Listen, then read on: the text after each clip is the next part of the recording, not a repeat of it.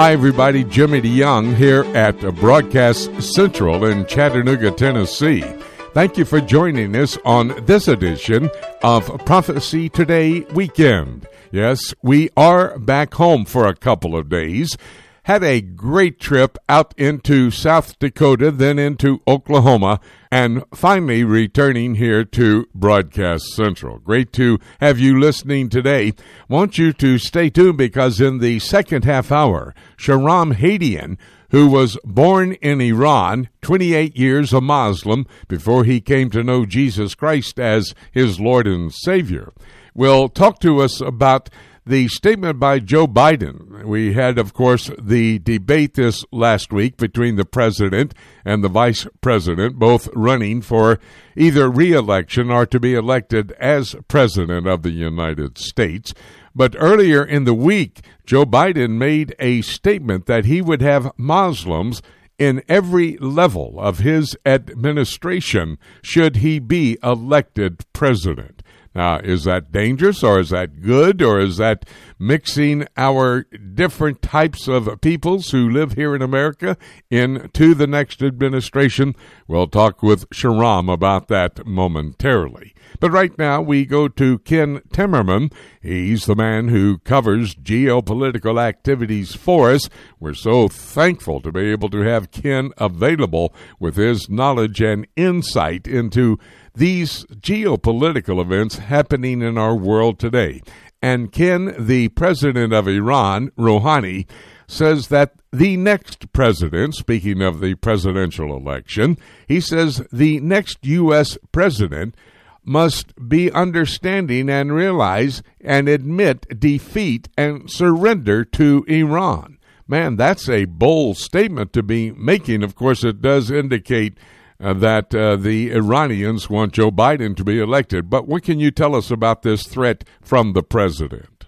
Well, Jimmy, I think this is just classic projection. In other words, projecting Iran's own sense of defeat under the U.S. sanctions, which have crippled their economy. You know, it's getting like the Weimar Republic in Germany before the Nazi takeover. The rial has crashed, completely crashed.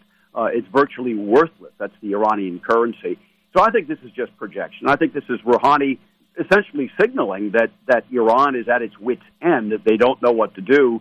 And as we know now from the Director of National Intelligence, John Ratcliffe, the Iranian hackers have been trying to interfere in U.S. elections to damage President Trump. They've been impersonating a group called the Proud Boys, which until this story hit the news, I don't think anybody had ever heard of. I certainly hadn't heard of them. They're supposed to be some kind of white supremacist group out there. They deny that they're white supremacists, by the way. They're probably 13 guys in a basement, you know. But at any rate, the Iranians have been sending out emails to Democrat voters whose information that they got by hacking voter registration sites. This is one of the things that I talk about in The Election Heist, my new book, and sending them emails warning them that if they vote for President Trump, if they don't vote for President Trump, the Proud Boys will come and get them. And the DNI, John Ratcliffe again, was very prompt in denouncing this effort by the Iranians to interfere in the election. So I think that's what we're seeing. We're seeing a desperation on the part of the Iranian regime. They desperately need Joe Biden to become president because Biden has already said he will restore the failed Iran deal and basically lift sanctions on them. He is their only lifeline, and that ultimately, I think, is what this is all about. By the way, folks, Ken mentioned his book, Election Heist. Judy and I have read it. I would say it's a great read. You need to get a copy of it so you can find out what's going to happen in about a week and a half here in the presidential elections. Ken, you spoke about the sanctions, U.S. sanctions on Iran. Another political leader in Iran, the Speaker of the Parliament, is saying that the Muslim nations should really unite and go against the cruel U.S. sanctions. Now, I don't believe you're going to get the Islamic nations to unite with Iran. What are your thoughts? Well, this, again, is an indicator, all right? So this is Mohammed Bakr Kalibaf. He's a former Revolutionary Guards general. In fact, we identify him in our lawsuit against Iran on behalf of the 9/11 plaintiffs as the person who flew al-Qaeda operatives from the Afghan border to Tehran right after 9/11 in a helicopter. He's a helicopter pilot, as well as being a IRGC general. So Kalibaf was meeting with his new colleague, he's now Speaker of the Iranian Parliament, from Malaysia, and asking the Malaysians to join with Iran and other Muslim nations against the U.S. sanctions. This is significant for a couple of reasons. First of all, this gives the lie to what Rouhani was saying, right? The Iranians are not going to make the United States surrender. The Iranians themselves are on the verge of surrender. Malaysia is an important ally for them, mainly because of the banking system. They have used the Malaysian banking system for many, many years. Their top money laundering agent, a guy named Babak Zanjani, had his companies based in Malaysia and was laundering billions of dollars in Iranian oil sales through a bank there, which he had purchased. So that's what this is all about. They're desperately seeking a way out from beneath these U.S. sanctions, which are, again, have crippled the Iranian economy. And at the same time, with the release of those sanctions as it relates to arms sales, Iran is holding an air defense war game after there was some tension arising on their border. They want to be prepared, but I'm not sure they have the capability of defending themselves even at this time. Do you think that is the case, Ken? Well, they don't have the ability of stopping stray missiles or rockets from hitting northern Iran because they border directly with Armenia and with Azerbaijan, and those areas, they're fighting each other, precisely in those areas right across the Iranian border. Unlike the Israelis, who have close-in air defenses that can intercept rockets coming from Gaza. So they don't have that kind of capability, but they do have pretty significant air defense missiles that they've gotten from Russia, the S-300 system, that can intercept long-range missiles and aircraft. And they've been producing a number of knockoffs from the U.S. Hawk missile system, which they purchased under the Shah, and others that they've gotten to showcase their domestic arms industry, something which is actually pretty significant. And I, in a previous life, when I had a newsletter on the Middle East called Middle East Defense News, I did the first ever in-depth report on the rebuilding or the rebirth of Iran's arms industry in 1989. Very interesting connection between Russia and Iran. And in fact, let me bring up a couple of things about that. Russia's Navy has been escorting an Iranian tanker to Syria across the Mediterranean because they were concerned about a United Kingdom intervention, and that tension is mounting, the possibility for that happening. Here's Russia partnering with Iran again. Yes, they are, Jimmy, and this is a clear signal that Russia intends to side with Iran should there be any future attempts by the British Navy or the U.S. Navy in the Mediterranean to seize Iranian oil tankers as they did last year, the British Navy did last year. I think this is a big escalation. I think it's a real serious challenge to the United States. I haven't heard anything from the White House about this or from the Pentagon. But it is, the Russians are now operating in the Mediterranean with their Navy. This is something they have not been able to do for decades, and it's a direct result of their involvement in Syria. And to see them protecting the Iranian oil industry, Iranian oil tankers, as they are breaking the international embargo and supplying the Syrian regime with oil, I think this is a very serious escalation. And not only is the Russian Navy involved there in the Mediterranean, but I understand Russia is holding joint drills with Egypt in another waterway very important to Russia, the Black Sea. Can you give us some update on that?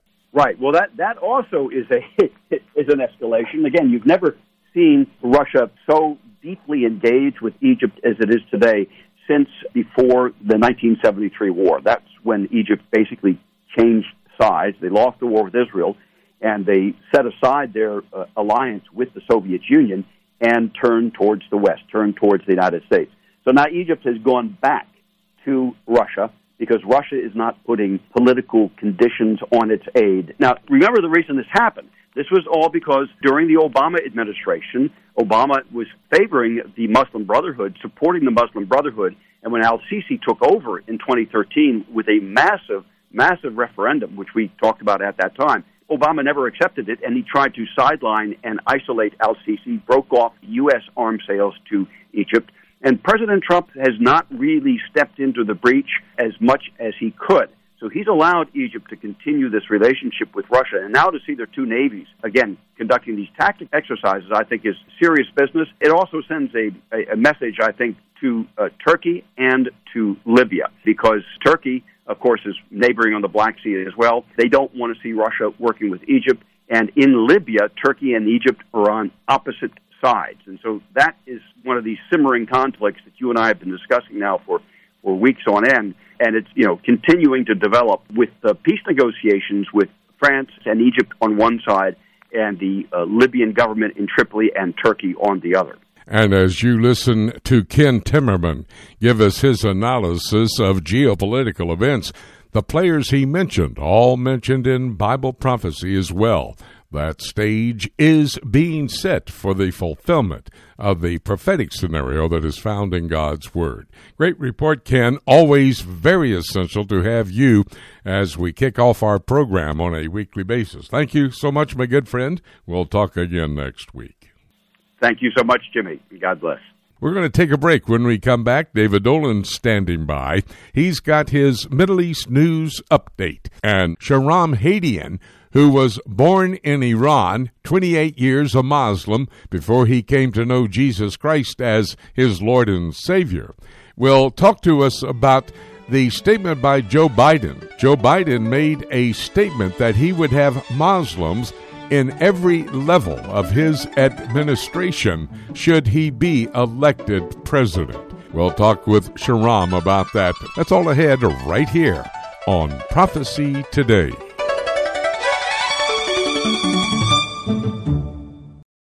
Every believer needs to understand Bible prophecy. Whether you're a novice or a student, we are here to help you. Just visit prophecytoday.com and click on the link for the Prophecy Bookstore. There you will find a large selection of CD sets, DVDs, and books for the Bible prophecy student written by Dr. Jimmy DeYoung and other prominent scholars. While you're there, be sure to check out Dr. DeYoung's latest series called Presidents, Politics, and Prophecy. This series examines how God has used human leaders in general, and specifically the last 7 U.S. presidents, to set the stage for Bible prophecy to be fulfilled. This was shot on location in Washington, D.C., and is available on DVD or as a 10-hour audio series on CD. Be sure to check back often for special deals. You can visit prophecytoday.com and click on Bookstore, or you can go directly to prophecybookstore.com.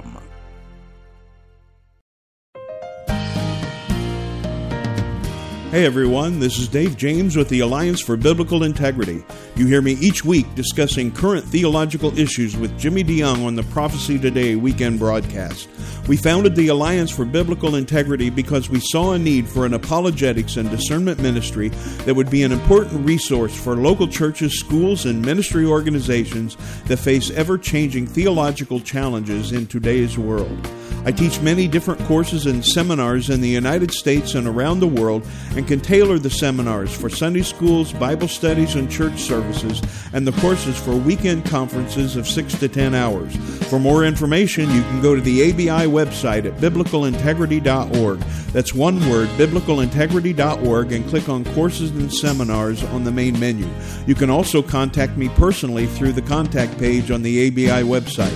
I look forward to hearing from you.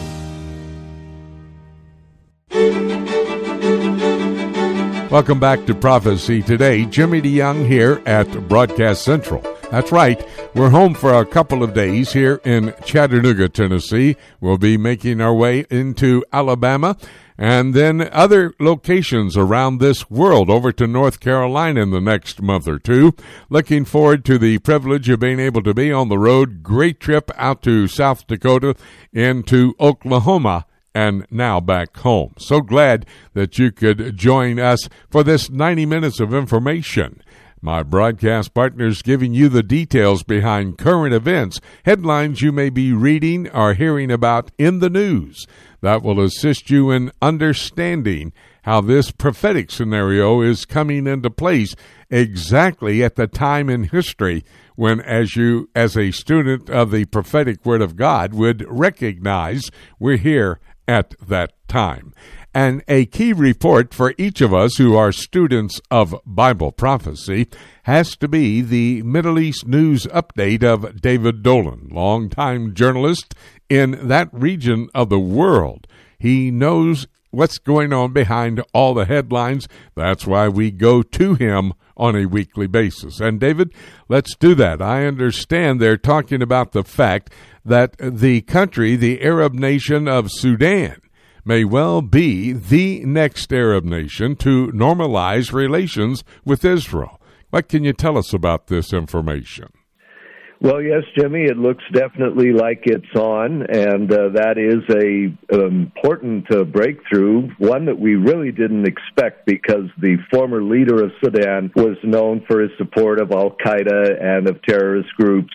And in fact, the country was placed on the U.S. list of terrorist states in the 90s after there were attacks on U.S. embassies in Kenya and Tanzania that were traced to not the government of Sudan, but that it had supported that. Well, the Trump administration agreed earlier this week, announced that it was dropping Sudan from the terrorist list because the new transitional government there had vowed to not support any further terrorist attacks and actually put nearly $400 million into an escrow account to pay for some of the damages that earlier terror attacks had caused. So President Trump asked Congress to take Sudan off, and at the same time we learned that normalization talks were indeed going on between Israel and Sudan very, very quietly, basically back-channel talks with the U.S. at the center, and that probably as soon as next week, formal talks will begin, and the two countries will establish formal diplomatic ties at that point. So this is another surprise, another victory for the region, actually, for Israel.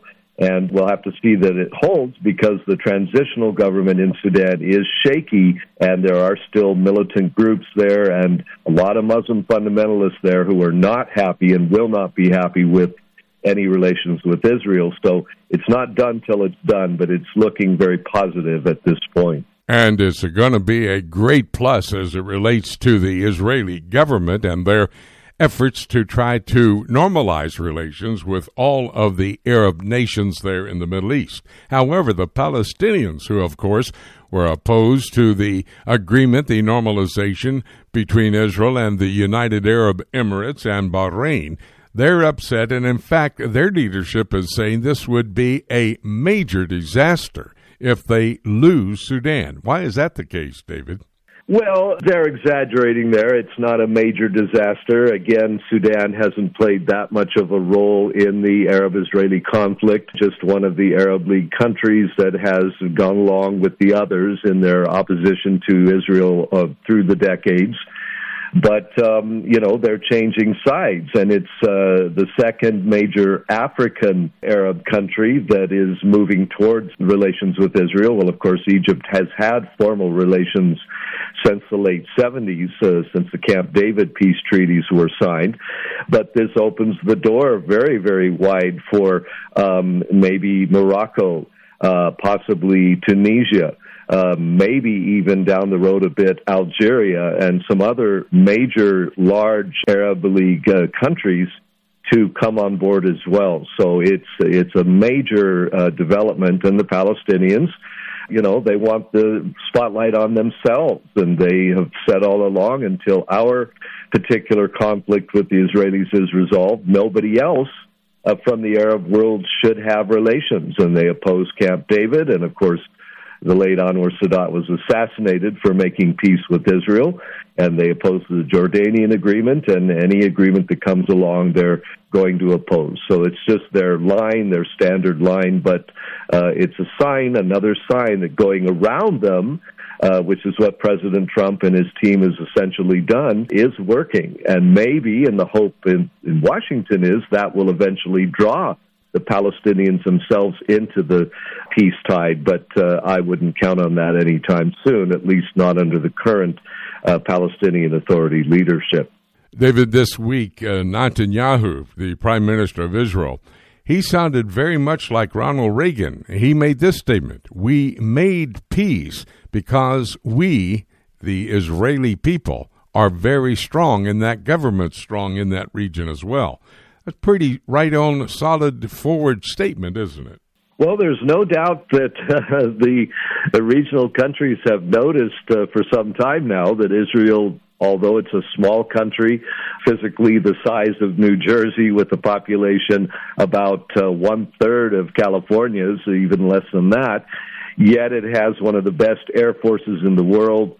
It has tremendous security contacts all over the place. It has satellites, and of course, even though it's never been stated formally, former Prime Minister Ehud Olmert admitted that Israel has nuclear weapons. So all of its neighbors have been watching all of this and see that Israel is, in fact, determined to survive, is, in fact, heavily armed, and out of necessity, of course, not that they want to use nuclear weapons or do any of these things, but they have all this. And so that's very important. But, Jimmy, going the other way, we just had a statement this week from a senior Israeli military official that Turkey is now considered by the defense establishment in Israel to be the greatest threat to Israel's survival at this time, surpassing Iran as Israel's most dangerous enemy, precisely because Turkey is so heavily armed and a member of NATO and has a lot of Western weaponry, etc. So, overall the situation is not moving towards peace in that sense. But it is important, these additional countries joining the peace train, and it is being watched around the world. David, as you and I, both journalists in Israel for a number of years, you more than me, a long experience there in the Middle East, but you and I know that any foreign dignitary who would visit the Jewish state would have to take a visit to Yad Vashem to understand the mindset of the Jewish people. Now I understand there's a group of lawmakers who want to bring all visiting foreign dignitaries onto the Temple Mount as well when they make a visit to Israel. What can you tell us about that? Well, again, another sign of the growing centrality and importance of the Temple Mount to Israel, and the fact that more and more people are openly talking about rebuilding a temple there and at least having access to pray there without restrictions. And more prayer going on there, as we've been discussing for the past several years, really. So it would be a natural step. Most world leaders do visit the Western Wall at the base of the Temple Mount, part of the mount, but just a small part of it. Most do that, but going up on the Temple Mount would obviously be another step forward. However, Jimmy, I doubt at this stage that many world leaders would be willing to do that. Almost all of them do go to Yad Vashem when they're visiting the country, although the delegation that came from Bahrain and the UAE did not go up there, but then they didn't even get to Jerusalem because of the coronavirus, which, by the way, is declining significantly. The cases in Israel, they're under 2,000, just a little over 1,000 a day now, which is far less than they were just 3 or 4 weeks ago before the lockdown. But again, they would be probably reluctant, most world leaders, to go up there because, of course, the Palestinians would really throw a hissy fit if they started taking world leaders up there. So we'll see. But if a world leader wants to go up there, I think now that would happen, and there are some that probably would want to do that, despite the predictable Palestinian and really Islamic world opposition to that. I can understand why this group of political leaders there in Israel are wanting to have these dignitaries, these visiting foreign dignitaries, enter into the Temple Mount area. It's the most sacred piece of real estate for the Jewish people. David, it's always very important, I do believe, for us to have a conversation with you. Man, you bring to the table such important information, and I so appreciate it. Thank you, my good friend. We'll talk again next week. Glad to do it, Jimmy. God bless. We're going to take a break. When we come back, Itamar Marcus is standing by. We're going to talk about the Palestinian media and one Muslim going against another Muslim. That's a very important late-breaking event. You need to hear about it. It's all ahead right here on Prophecy Today.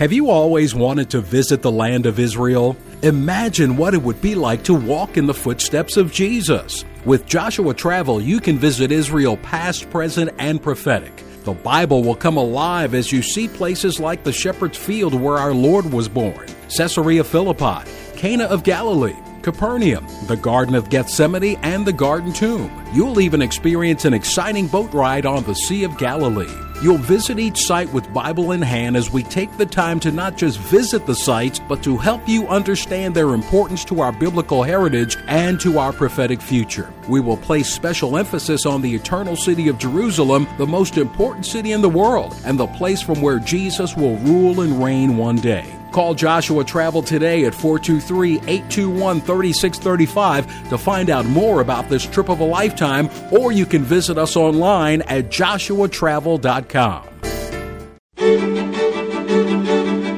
Welcome back to Prophecy Today. I'm Jimmy DeYoung, and as I mentioned, we're here at Broadcast Central in Chattanooga, Tennessee.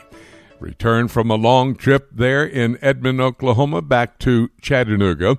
Trying to get a bit of rest before we go back on the road. Next week we'll be in the Atlanta area, and then after that down in Alabama once again. We'll give you all the details on next week's program of Prophecy Today. Well, as promised, Itamar Marcus, who heads up the team that monitors the Palestinian media. Now, their website address, palwatch.org. Let me suggest you bookmark that site. I have it bookmarked, and I get information, alerts from Itamar and the team about what the Palestinian media is actually saying, which is key to our understanding of the Israeli-Palestinian conflict that actually has been going on for about 4,000 years. Itamar, thank you for being available, and I want to talk to you about your latest alert that you sent to me, and I'm sure all of your list on your website there that have asked to receive this alert. It's talking about Fatah, who has a brand new video with a song in it, "Let Jerusalem be freed of the Jews and prepare Jewish graves." Now, before we get into that particular video and song, talk to us about, remind everybody who Fatah is.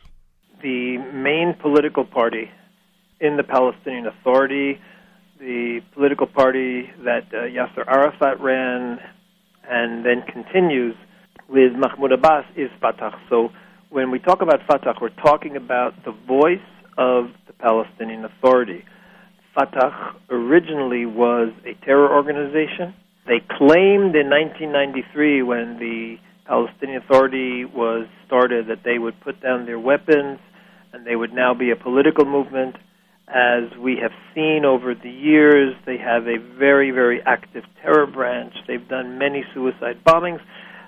Today, they are a little bit quieter, but when we see from videos like this that they posted, they have not yet really freed themselves from their terror identity. Well, let's talk about that video that is in your alert. It's a video talking to the Palestinian people, wanting to incite the Palestinian terrorists to let Jerusalem be freed from the Jewish people and prepare for Jewish graves. Now, this is a video that's on Palestinian media, but it's not only that, it's a song that many of the Palestinian people are singing. Is that correct? Yes, this was put on Fatah's official Facebook page, and I'll discuss Facebook in a moment. The words are outrageous, and it's talking about, referring to the peace that was made between Israel and the Bahrain and the United Arab Emirates, two Arab countries that finally decided to stop hating Israel after all these years and make peace, something Israel's wanted all along. So this song starts, when the Arabness becomes heretical. They're saying that just making peace with Israel is heresy, and therefore you, Jerusalem, should wait for the the Knights of Allah. They're turning it into a religious war. The Knights of Allah are going to free you of the Jews, and this will be the Jews' graveyard. Now, this song, that Fatah chose to put this song on their website, on their Facebook page, is an outrage, first of all. But that Facebook agrees to post these songs is a double outrage.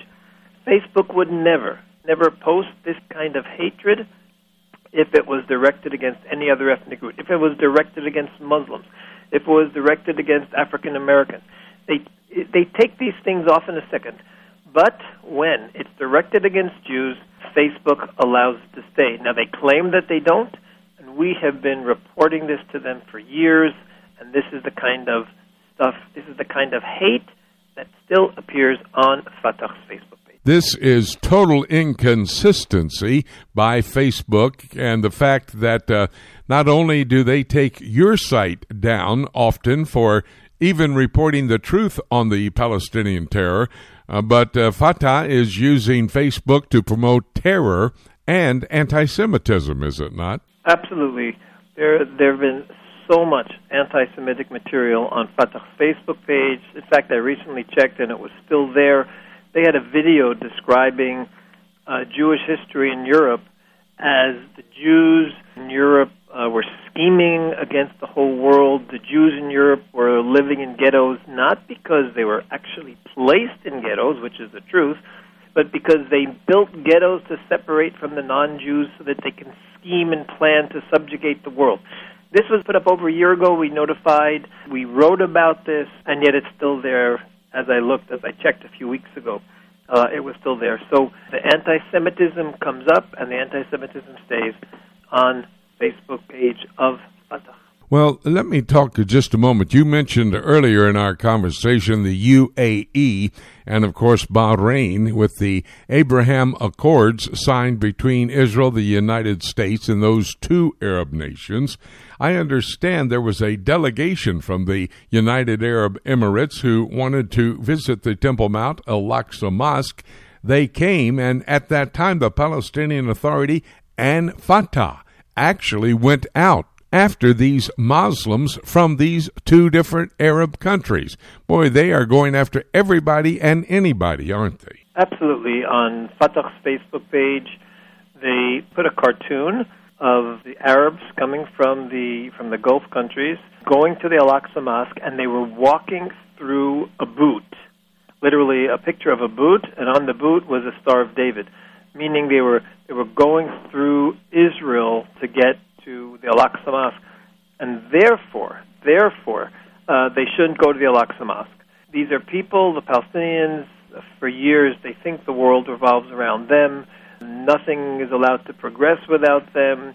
The Arab countries can't make peace with Israel if they don't like it. It's an outrage. It's an outrage that anyone takes them seriously, and tragically, many countries in the world, including Western countries, take them seriously. Iran takes them seriously, I expect. Syria takes them seriously. Hezbollah, they all support them. But why do the European Union support them, the European countries? Why did the United States under Obama give them all this support? When you have leaders like this who are doing everything they can to undermine peace in the world and to glorify and reward people who murder civilians, they should be ostracized. They should be treated no differently than Iran. They should be boycotted because they are no different than Iran. Iran has more potential for danger and because they're building a nuclear bomb. But in terms of ideology, in terms of hate promotion, there is not that much of a difference, and the world should treat them as they deserve to be treated. Let me remind everybody that the Al-Aqsa Mosque, located on the Temple Mount in Jerusalem, that's the Pewter Dome building, not the Gold Dome building, but Al-Aqsa Mosque is the third most holiest site for Islam itself. Number 1 would be Mecca, number 2, Medina, number 3, the Al-Aqsa Mosque in Jerusalem. However, the Palestinians accuse the UAE delegation of desecration of this most holy Muslim site. I mean, total inconsistency, I would believe. Do you agree? Absolutely. They're saying they're desecrating it because they came with Israel's permission. They don't want them to come with Israel's permission. They want them to come. I mean, you obviously, in order to come into the area, you need Israel's permission. But they didn't want them to land at the Israeli airport. They wanted them to come through Jordan, across the Jordan River, and come by bus or by car through Jordan. They don't want them to come through Israel. So that's their outrage. And again, what the irony here is, this is the Palestinian Authority that probably one of the highest, if not the highest, recipient of foreign aid from Western countries in the world.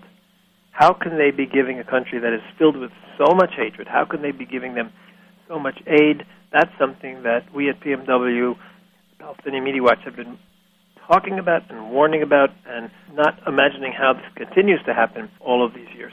Well, that's a great question for the leaders of these nations of the world, and how they treat the Israeli-Palestinian conflict with total inconsistency. That is the evidence that I've just given you in my conversation with Itamar Marcus, who heads up the team Palestinian Media Watch, as to how God's Word is right on target when it talks about, for example, in the book of Ezekiel, Malachi, and the little book of Obadiah, what will be the end result of the Palestinian people. We'll go more in depth on that when I take a look at the book in a moment, right here on Prophecy Today. Itamar, thank you for not only your service to the rest of the world about what really the Palestinian media is saying, but also thank you for your time to give me a conversation right here on Prophecy Today. Hope to have another one real soon down the road. Okay, good talking to you. Have a good day. Very important conversation with Itamar Marcus. Remember, he heads up the team, the Palestinian Media Watch. Their address on the web, palwatch.org. Go there and make sure you bookmark that website and sign up for their alert news report that comes out just about weekly, keeping you abreast of what the Palestinian media is actually really saying, not to the world, but to the Palestinian people themselves. Well, right now I'm going to bring to my broadcast table Shahram Hadian, who has become a good friend.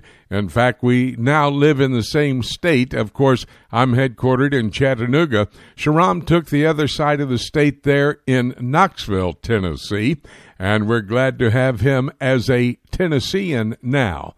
But I want to go to Shahram because of what the vice president, candidate for president, Joe Biden, had to say the other day. But before I do, Shahram, number one, give me your website so people can find and get the information from your website.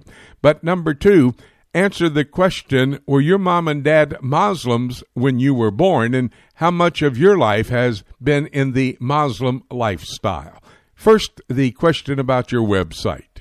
Thank you, Dr. DeYoung, for having me on the program again. The website is TILproject.com. The TIL stands for Truth in Love. So TILproject.com. Also, to answer your question, yes, I was born in Iran, and both my mom and dad were raised Muslim. So I was raised in a Muslim home. My mom, so more devout than my dad, more fundamentally following Islam. And I did not become a Christian till I was 28 years old. So I grew up most of my life in a Muslim upbringing, in a Muslim family. Then, by the grace of God, had just a transformational conversion when I was 28 years old, which is 21 years ago now. So by the grace of God, now I'm in His kingdom. Yes, amen, and praise the Lord for that. Well, I wanted to establish that foundation that you do know about the Islamic faith, what their principles, what their goals are, etc. Because in the questions I'm going to ask you, I need that background for the answers. Now, here's the question. Joe Biden, who is a candidate for president of the United States, former vice president, addressed this last week, the 15th anniversary event of the Muslim Advocates. Now, that's an association of Muslim lawyers, and they received a promise from Joe Biden that Muslims would play a key role at every level in his administration should he be elected as president. Can you speak to that issue, and should we have concerns about this?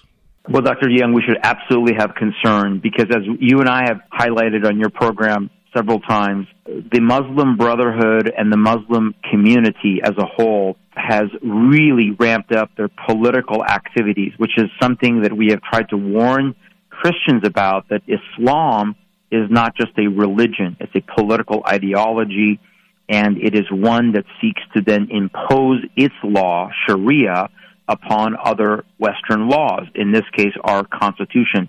And so, as you mentioned, Joe Biden is now pandering to the Muslim community because the majority of Muslim Americans are voting Democrat. They're voting left. That's how people like Ilhan Omar and Rashida Tlaib in Michigan and Keith Ellison in Minnesota, that's how they're getting elected. They're not getting elected just by the Muslim vote. They're getting elected because the left, the Democrats, the progressives, the Marxists, the socialists, they support the Muslim group. So, yeah, he addressed this group, MJAM, and the thing is that what's concerning Dr. DeYoung is what he said, because he actually quotes in there, besides what you said about him saying that he wants Muslims to serve in his administration at every level, he also said falsely that he would, on day one, end the Muslim ban. Of course, we know there is no such thing as a Muslim ban. The President of the United States has banned certain countries from coming in, like Iran, that have Muslims and Jews and Christians and agnostic people living in it. But I want to just address with you what he said from the Hadith. Joe Biden quotes the Hadith, and he doesn't understand what that Hadith means. What he was quoting is actually a call to jihad.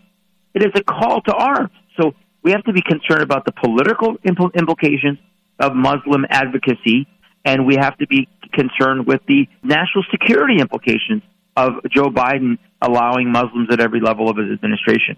When you talk about the fact that Muslims are getting very much involved in the political arena here in the United States by running for office, by getting organizations together to endorse candidates, by flooding the voting booths with Muslims voting their philosophy of life, it's of concern to me, I would believe, and I would think from that perspective for everybody else.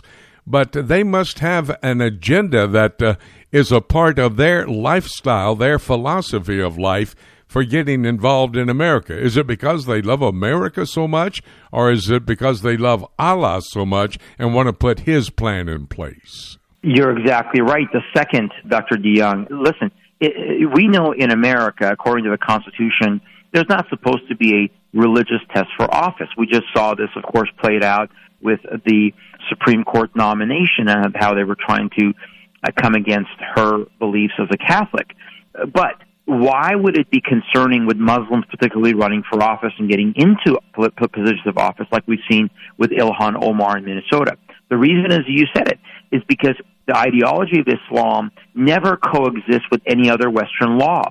So the United States of America is based upon a constitution and a declaration that is based on Judeo-Christian law, Judeo-Christian heritage. Islam is antithetical to a Judeo-Christian law and heritage.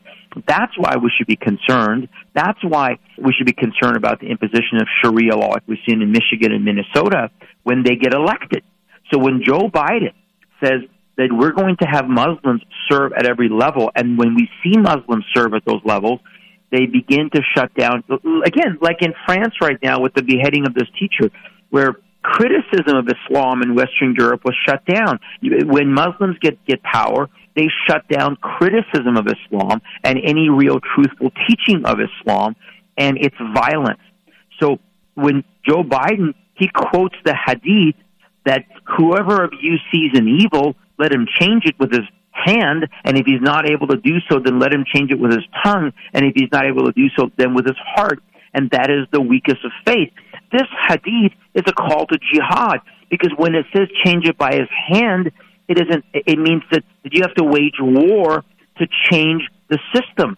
Dr. DeYoung, the Muslim Brotherhood, has told us by their own mission statement that they want to sabotage America. They want to sabotage our miserable house. They have no intention of living in a constitutional republic. They want to change it to socialism, Marxism, communism, and then ultimately an Islamic nation if they can get their way. Well, here's my final question for you, Shahram. You, having been a Muslim for 28 years and now a Christian for some 21 years with a different philosophy of life, do you believe that Muslims involved in the American political arena is dangerous for this nation in the future? Unfortunately, the answer is yes. I wish it wasn't the case, but the answer is yes, because their allegiance is not to our nation. Their allegiance as a whole is to Allah. You mentioned it. Their allegiance is to Sharia, which is the way or the path of Allah. That's what Sharia means. So, unfortunately, it is of major concern, particularly when you see how much they are siding with the left and a progressive Marxist communist agenda, socialism.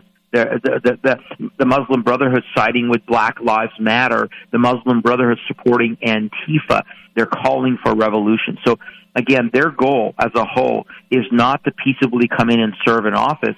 And again, I think we've seen this with Rashida Tlaib in Michigan. I think we've seen this with Ilhan Omar. They've shown their anti-American, anti-Semitic hatred for the Jews, hatred for this nation and our rule of law. They want to change America to a socialist nation that then ultimately would then be a further open door for Islam. So this is why we have to get Christians involved, to pray, to vote, to run for office, to engage the government and not let it go to waste, so that we can occupy till the Lord comes. And Islam is a major issue spiritually, prophetically, and legally, politically for us as a church and as a nation. Dear folks, that's the voice of Shahram Hadian, and a former Muslim who understands the Islamic faith, but now as a Christian understands God's Word and is giving us some unbelievable warnings as it relates to the influx of Muslims into the American political arena. Very important conversation. Shahram, thank you so very much for giving us a bit of time to be able to discuss this issue, and I'm sure we'll have some others we need to discuss down the road. Thank you, my good friend. Thank you, Dr. DeYoung. God bless. Very interesting and informative conversation with Shahram Hadian, looking at Muslims at every level in a potential Joe Biden administration should he win the presidential election, for Muslims at all of those levels. Well, we'll stay on top of that story with Shahram Hadian. Right now we're going to John Rood. He is the man who covers the European Union. Now, this is a key region of the world. It's a location that fits into the prophetic scenario that is found in God's Word. The EU, most likely the infrastructure for the upcoming revived Roman Empire. And based on that right now, John, I have a report coming out of the European Union that they have allocated millions of dollars to groups who have links with the Palestinian terrorists who would like to wipe Israel off the face of the earth. What can you tell us about this story? Yes, indeed. The European Union has quite a large budget for supporting the Palestinian Authority. And indeed, they provide the largest amount of the Palestinian Authority budget, including salaries and so forth. But as you look into these particular fundings, it's no surprise from the radical element involved that there are terrorist groups that are aligned with the groups that are receiving the money, particularly NGOs, non-governmental organizations. So we see in 2019 that grants worth $7 million were actually linked to terrorist group. And then as well in 2019, Israeli security dismantled a terrorist network of 50 people, and that also has NGO workers aligned with the EU. Well, it's an interesting story, and it leads me to my next question with you, John. The fact is, anti-Semitism hit its ultimate during the Nazi regime, when the Nazis, of course, were responsible for killing 6 million Jews. But my question would be, what about anti-Semitism in light of this last statement that you had to give me in today's Europe? What can you tell us? Well, the lesson of the Holocaust does not appear to be completely learned and we're having similar rising anti-Semitic forces across Europe for a long time. A recent poll has actually said that of European Jews, 89% of them felt that anti-Semitism has significantly increased in the last 5 years. 38% said, and this is significant, that they would consider emigrating out of Europe because Europe is no longer safe for them. Another interesting fact in that came out, 44% of British Muslims believe in anti-Semitic conspiracy theories. So this has continued. And the EU wants to do their part to minimize this. But, I think a lot of it is they want to appease the Muslim vote. I think that's very significant. And they're not setting the example because they obviously single out Israel in a negative way, the EU hierarchy. It's also a stage-setting activity that's happening in the European Union, which, of course, will be played out in the tribulation period. Interesting connection between France and Egypt, John. Looks like they're joining forces to try to reach a settlement there in Libya. Can you update us? Well, Libya, I'm surprised it's not in the news as much as it should be, so many of the listeners may not be aware of the tensions that are there, and again, over resources, natural resources. France and Egypt have aligned, and then one of the aggressors is Turkey, which is sending in mercenaries, and there we have France and Egypt working to coordinate some type of political solution, which would be a permanent ceasefire and a common political agenda. So France is increasing their influence in the region, and for now, Egypt and France are the most concerned about it. Both countries are really opposed to the Turkish intervention.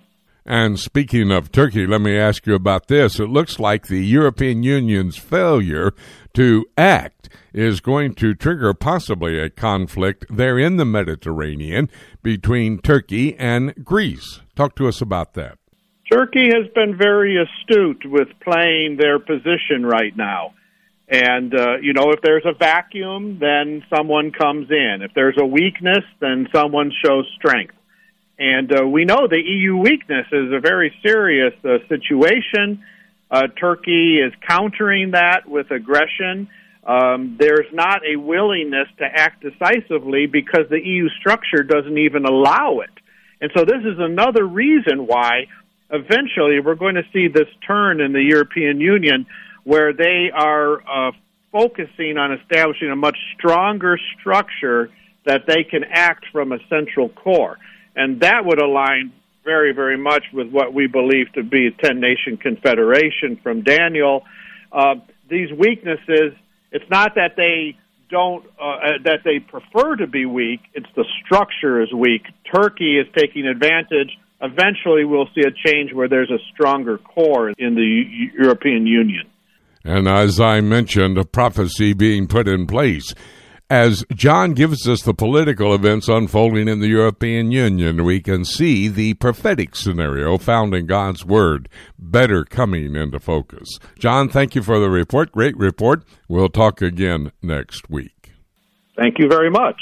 We're going to take a quick break, and when we come back, one more broadcast partner. That's David James. We'll have an issue to discuss. You need to hear this conversation. It's all ahead right here on Prophecy Today.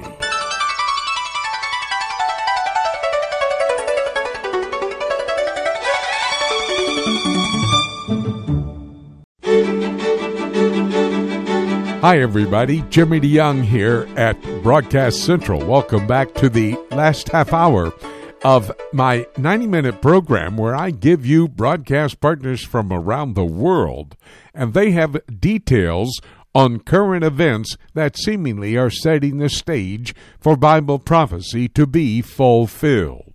I have one more of my broadcast partners. He's approaching the broadcast table. It's David James. We have a very important conversation. You do not want to miss it. He'll be here in just a moment. Want to remind you that we have a poll question on my website. It's prophecytoday.com. That's the website. Then on the home page, on the left-hand column, if you'll scroll down, you'll find the poll question. Here's the question for today. The Arab nations, the United Arab Emirates and Bahrain, are looking for food security from Israel. They do that because 90% of the food for the Gulf states is imported. Do you believe that Isaiah 35:1, the desert shall blossom like the rose, is in the process of being fulfilled today as Israel is supplying food for their former enemies? That's the poll question. Answer it if you will. We would love to hear your response. We now bring to these microphones David James. This is an opportunity for you to eavesdrop on a conversation between the two of us as we talk about an issue that could be of great concern to you as a born-again Christian and relating to your walk with Jesus Christ. We'll take a biblical approach to all of the issues, so I'm glad that you could join us for this conversation today. David, we always receive several questions from our listeners, and this week, one of our listeners had a couple concerning the millennial kingdom. Give us the information about that email.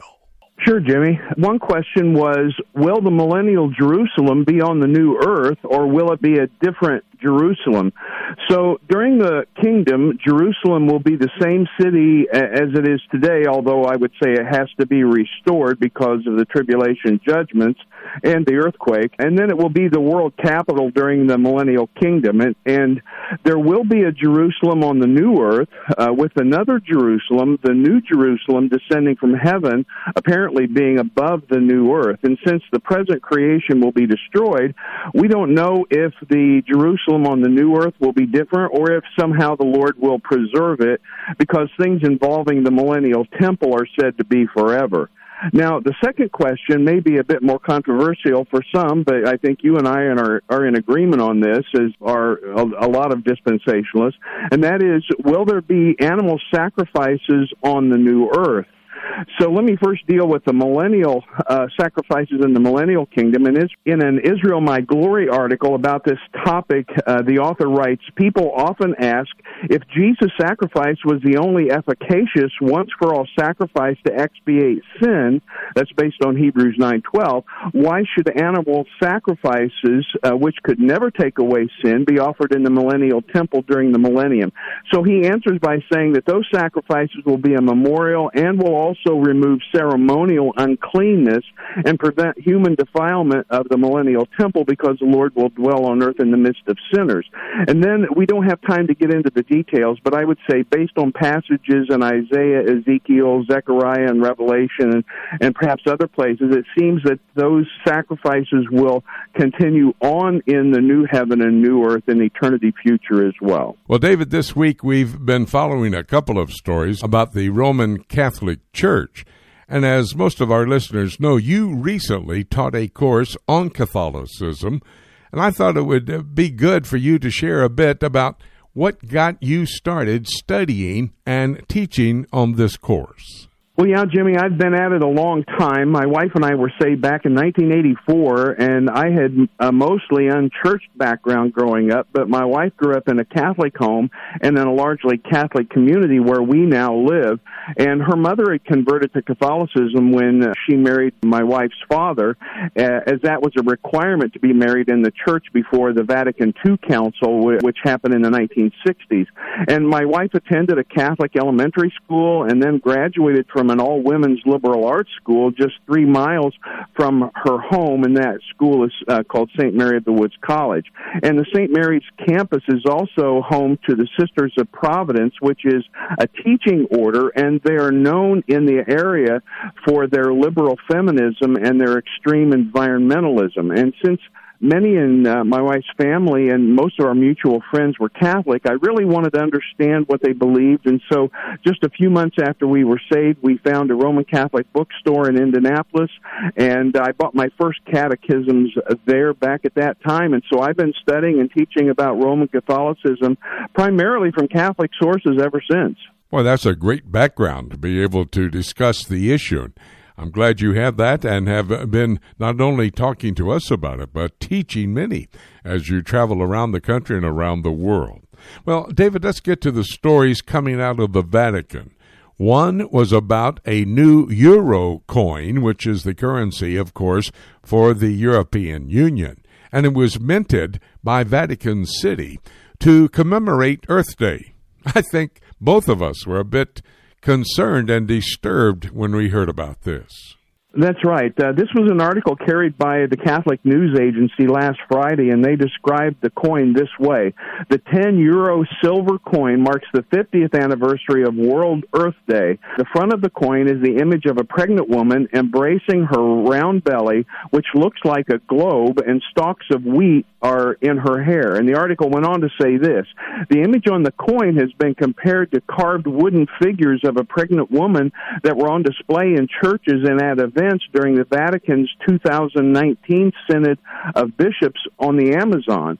And those figures, referred to by Pope Francis and others as Pachamama, that's the name that is given apparently in an Amazonian dialect, were said by some to depict an Andean fertility goddess, while Vatican spokesmen characterized them more vaguely as symbols of life. So, Jimmy, the first thing I thought when I saw it, before I read the article, was that the pregnant woman was Mary, and there were two reasons for this, that I thought this. First, the Catholic Church holds that the woman in Revelation 12 is Mary, and on the coin, the stalks of wheat coming from her hair on this coin, they sort of give the feeling of stars over her head, as in Revelation 12. And the Catholic Church has a long history of bringing pagan imagery into the church. For example, the mother-son theme, which comes out of Near Eastern religions. And I also think this is an intentional Marian imagery because they teach that Mary is the Queen of Heaven, the Mother of the Church, the second Eve, and the source of all grace. And since Vatican II, they also teach that the Catholic Church is God's grace of salvation in the world, making it possible, theoretically, for anyone to be saved no matter what their religious beliefs. Well, and that last point that you just brought up helps us to understand another of the controversies that the Pope has been involved in over the years, and this one is about even atheists going to heaven. Did not the Catholic Church used to teach, David, that you had to be baptized into a Catholic church to be saved? You're right, Jimmy, but as I said, that really all changed with Vatican II in the 1960s. So Vatican II was the last council of the Catholic Church, and it introduced a massive shift in the attitude of the Church toward other religions. Because of the infallibility of the bishops, called episcopal infallibility, this Catholic doctrine and all Catholic doctrines cannot change by definition, because if something is ever true, then it must always be true. If it's ever right, it must always be right. And with some sleight of hand and mental gymnastics, I would say, Vatican II expanded the role of the Church in the world, meaning that everyone on the planet is within the scope of God's saving grace.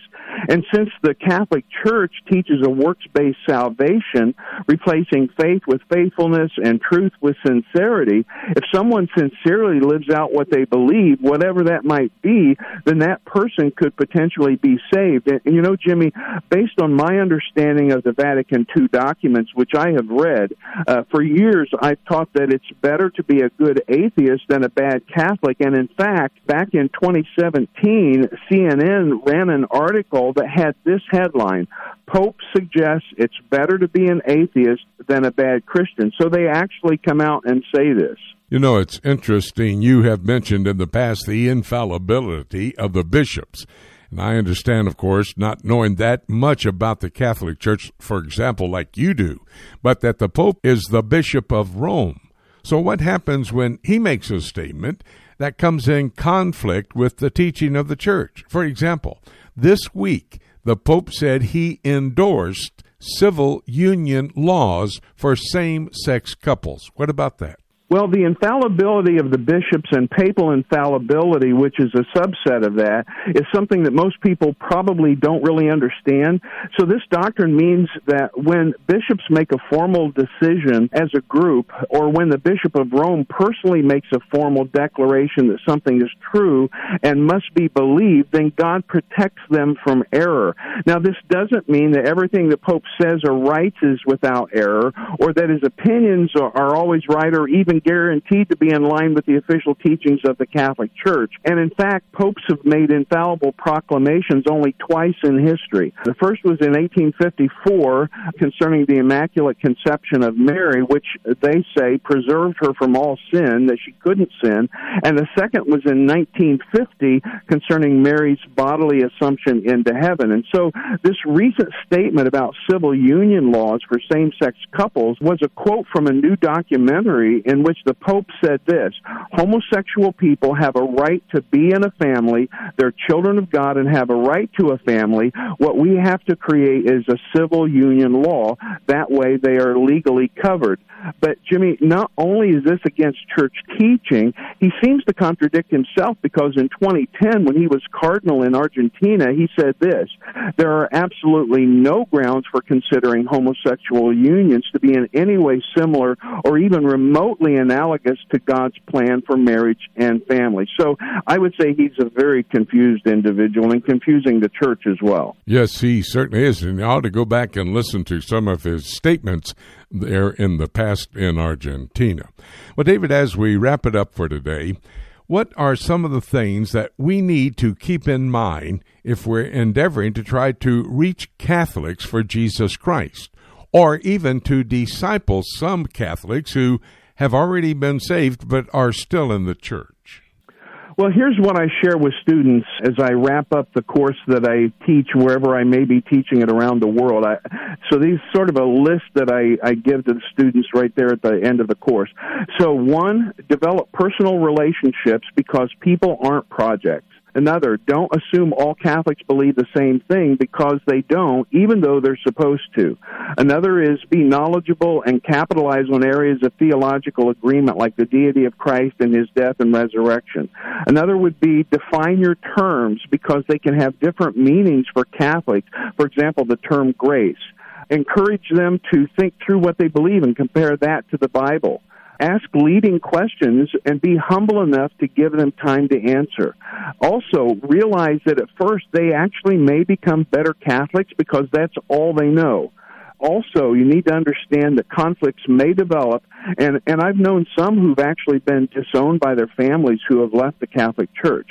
We also need to be kind and patient and don't give up, because evangelism and discipleship, they're not the same thing. So we need to focus on evangelism first and not get drawn into debates.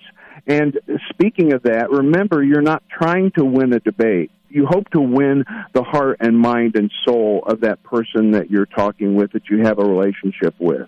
David, those were great points as it relates to try to evangelize a Catholic and then help them to grow in the Lord and ultimately come out of that church that is going to be a part of the One World False Church, Revelation chapter 17. And by the way, those same points would be applicable for others that we're trying to lead to the Lord as well. Great, great statements, David. Great research. Thank you for your insight on this subject. And I'll give you a week to prepare, because we'll have another issue to discuss next week, my good friend. Great. I'll look forward to it, Jimmy. Thanks so much. We're going to take a break, and when we come back, I'll open the Bible and then put all the reports together from my broadcast partners. And we'll take a look at the book and see how these current events are actually setting the stage for Bible prophecy to be fulfilled. That's all ahead right here on Prophecy Today.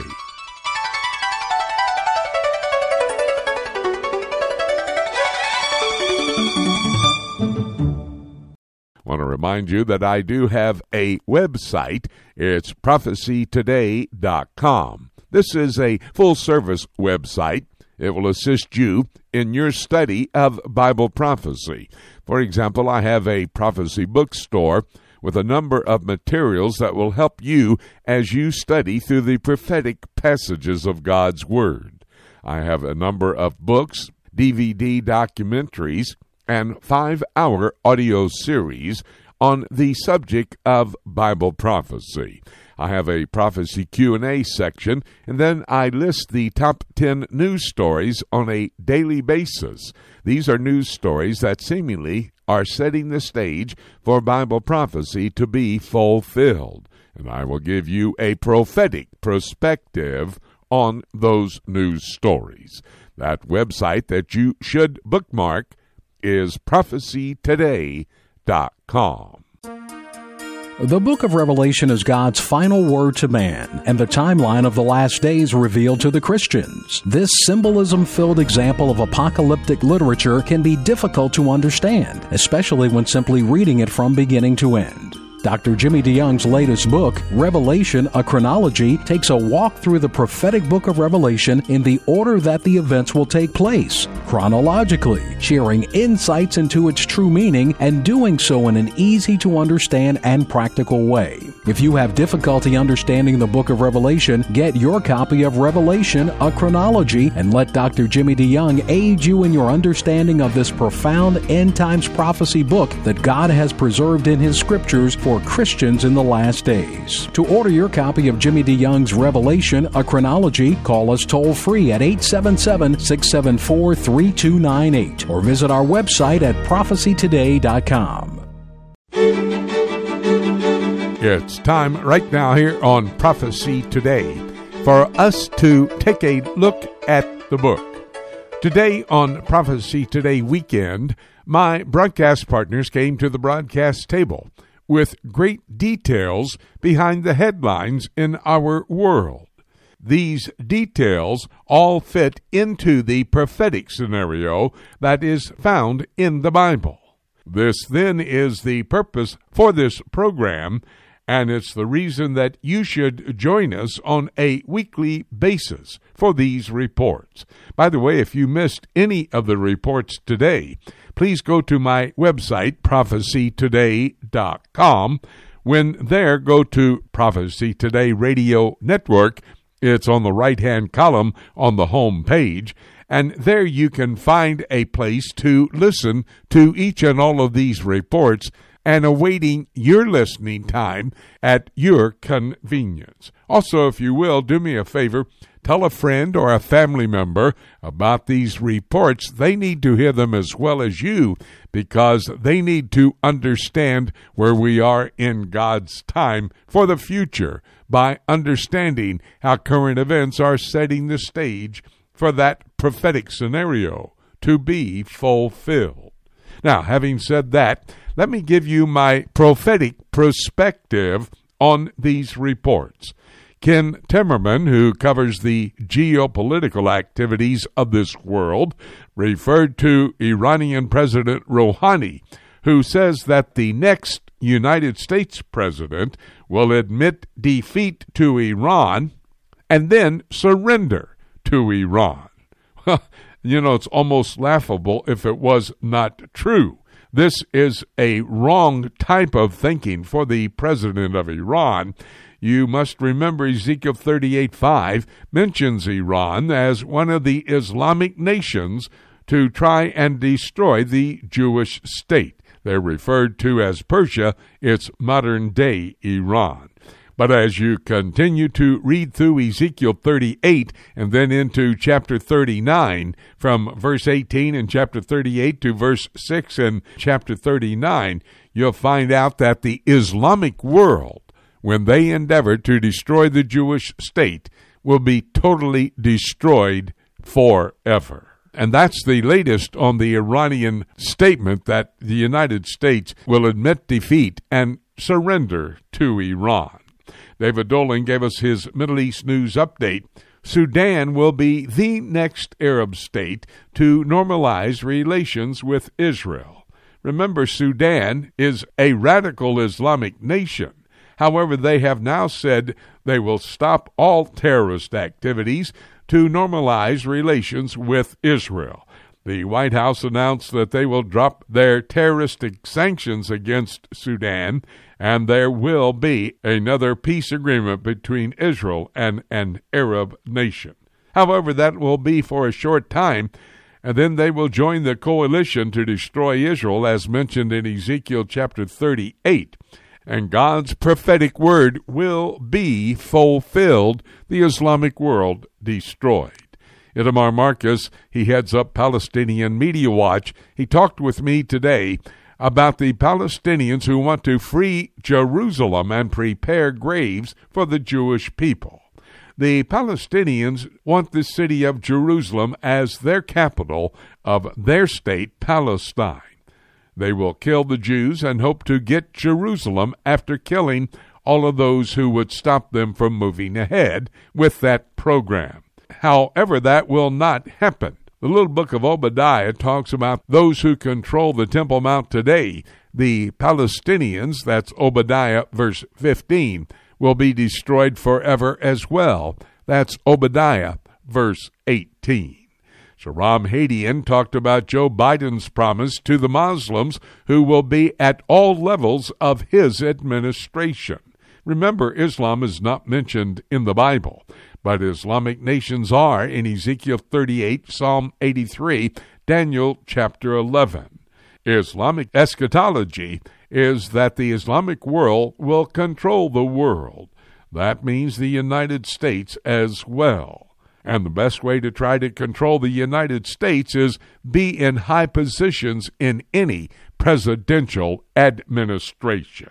John Root is our broadcast partner who reports on the European Union. He gave us a report today that the EU is allocating millions of dollars to Palestinian terror groups. You know, the European Union, I do believe, and so does John, is the infrastructure for the revived Roman Empire, Daniel chapter 7, verses 7 and 8. Palestinian terror will continue until Jesus Christ comes back, as already mentioned in Obadiah, verses 15 to 18. And as they go through the tribulation period, Ezekiel 35, verses 5 and 10, says the Palestinians are going to move to kill all the Jews and then steal their land. David James and I had our weekly conversation, a report on a number of statements made by Pope Francis from the Vatican. The Pope actually said two things: that atheists will have a way to go to heaven forever, and that the Church, the Catholic Church, condones same-sex marriage. Well, what did Jesus say? In the book of John, chapter 14 and verse 6, Jesus said, "I am the way, the truth, and the life. No man goeth to the Father except by me." No other way to be able to go to heaven and be with Jesus and the Father forever except by his Son, Jesus Christ. And as it relates to the statement by the Pope that same-sex marriage is condoned by the Church, somebody had better read the book of Romans, chapter 1.